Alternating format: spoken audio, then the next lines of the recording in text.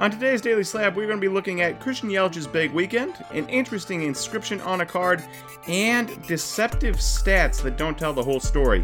So sit back, relax, and enjoy today's Daily Slab.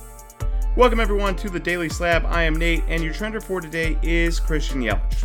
So you can be forgiven if you did not watch the Royals-Brewers series over the weekend. After all, it's kind of two boring-ish teams. I'm a Brewers fan, and still not the most exciting team in the world to watch. And the Royals definitely aren't an exciting team to watch. And yet, if you didn't watch it, you may have missed Christian Yelich looked like he was rounding back into form. So we entered the weekend on Friday, we're considering Friday to be part of the weekend here. And he entered this weekend with a 687 OPS. Or a 678 OPS. He exited the weekend with a 771 OPS. He hit 3 home runs. He had multiple hits in every game. He even added a couple of stolen bases in the weekend series against the Royals. Not only that, all his home runs came at big times. They tied up the game every single home run. All of them went over 105 miles per hour in exit velocity, including a 110 mile per hour and 113 mile per hour exit velocity home runs. And he pulled 2 of them, and the reason that's big news is because if you've watched Yelich hit in the last year or so, he was struggling to pull the ball, especially for power. Most of his home runs were coming opposite field. So to see Yelich actually pulling the ball is big, big news.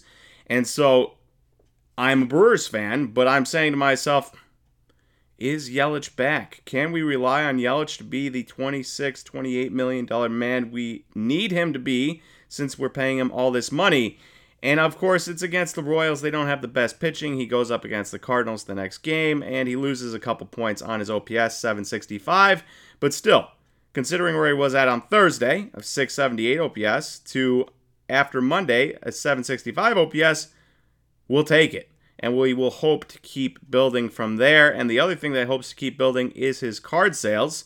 So you have the graph here on the screen. It says negative 69% in the last year. Down $26, the last sale coming in at $12 or $11.50. Well, there has now been one more sale since this graph was made. And it came in at $17. So it's still not up where other sales have been, but it is trending in the right direction, even though it's still under $20. Could be a cheap buy if you think he is coming back and turning a corner, or obviously could be fool's gold. As a Brewers fan, I'm hoping he turns the corner. Everyone else, I'm sure, assumes it is fool's gold. All right, moving on to our post of the day. And if you are watching this, I assume that you have probably seen this somewhere. But Victor Wembanyama, he had a post with, well, Michael Rubin had a post, but Victor Wembanyama was in it, holding up a green Bowman University auto, Bowman Chrome University auto, with the inscription, first signed card. Normally, you inscribe a 1-of-1. Well, it's 1-of-1. It's going to be valuable anyways. You inscribe out of 5 red, it's going to be valuable anyways. But you inscribe a green hobby, or green hobby, green retail, a green card, green out of 99, which is supposed to be a retail-only parallel. At least it is in Bowman Baseball. And if it is in Bowman University, this is a stroke of genius for Fanatics, for Michael Rubin, for Victor Wembanyama. Because all of a sudden, this card right here is going to be a holy grail for Victor Wembanyama collectors. They are going to want it, and they're going to want it bad. Now, who is a Victor Wembanyama collector? I don't know yet. We will find out when Bowman Inception and Bowman Chrome University come out and see who starts collecting him hardcore, because those are the people that are going to want this card, especially after he is the number 1 draft pick in NBA this upcoming season. So I'll be curious to see if this card surfaces. After all, if it is in retail only, that's a lot of blaster boxes to go through before somebody might find it. So we'll see. But I imagine if there is this chase in retail, that people, even somebody like myself that isn't really into the college sports card scene, if I see a Bowman University blaster sitting on a shelf somewhere, I'll probably buy it. Probably rip it. just on the off chance I hit this card and all of a sudden, you know, what is it going to be? 50,000? I could see it happening with this inscription. Somebody will have to have it. So let me know what you think about this, and especially not only the inscription on the card, which is obviously cool, but the fact that it's on a green as opposed to being on a red or a super or something like that. And then lastly, in What's Hot, What's Not, we've got this little Instagram post from MLB that Aaron shared with me earlier today, or earlier yesterday. And it's a post of Esteury Ruiz, and it says first player, or on pace to become the first player to steal 60 or more bases since 2017. And with a lot of us being busy with our days, whether you are working or going to school or being a parent or working and being a parent and cooking and cleaning and everything like that, a lot of times the sports information you see is little tidbits like this, where you don't have time to go check out the rest of Esteury Ruiz's profile, but you can see, oh, he's on pace for 60 plus stolen bases. He must be doing really well. I mean, on its head, you would see that and you would say, if you're stealing 60 plus bases, you must be doing well. That's just how it goes. A guy gets that many stolen bases, he must be a star, or he must be doing a lot better than I expected at the very least, right? And so Aaron sent this to me, and he said, oh, at least we got William Contreras out of it, who's doing well. But, you know, this kind of stinks. All the Brewers' outfield injuries, you know, you could use somebody like Esteury Ruiz. And I responded with, too bad he's on pace for less than one B-WAR in a season.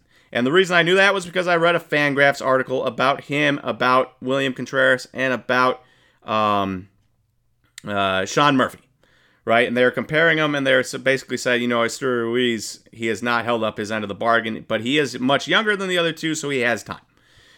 So I knew he hadn't been doing very well, so I look it up and find out he's been worth 0.2 Baseball Reference wins above replacement. We are a fourth of the way done with the season, which means he is on pace for less than one win above replacement on the season, despite having 60 stolen bases.